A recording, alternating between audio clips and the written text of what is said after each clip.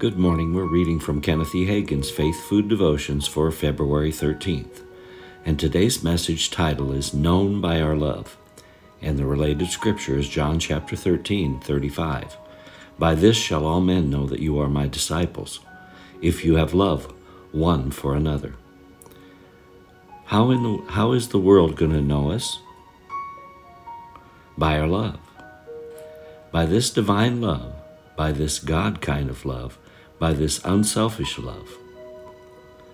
God so loved that he gave.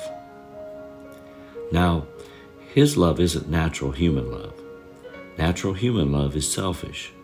As a usual thing, even a mother's love is a natural human love. It's selfish.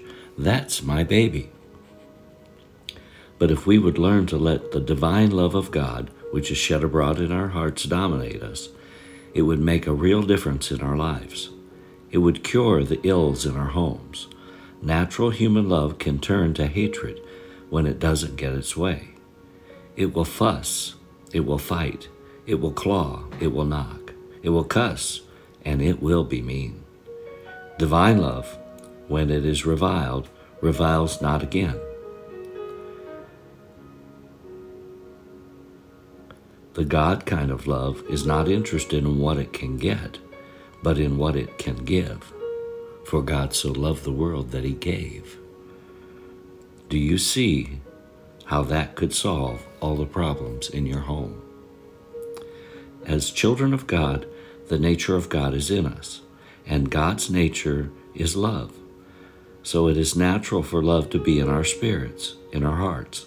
However, if we allow our outward man or our mind to dominate us, that love nature in our heart is kept prisoner. Let's release the love of God that is within us. Confession. The world will know me by my love. I will release the love nature within me. Just as God gave, I will give. Amen.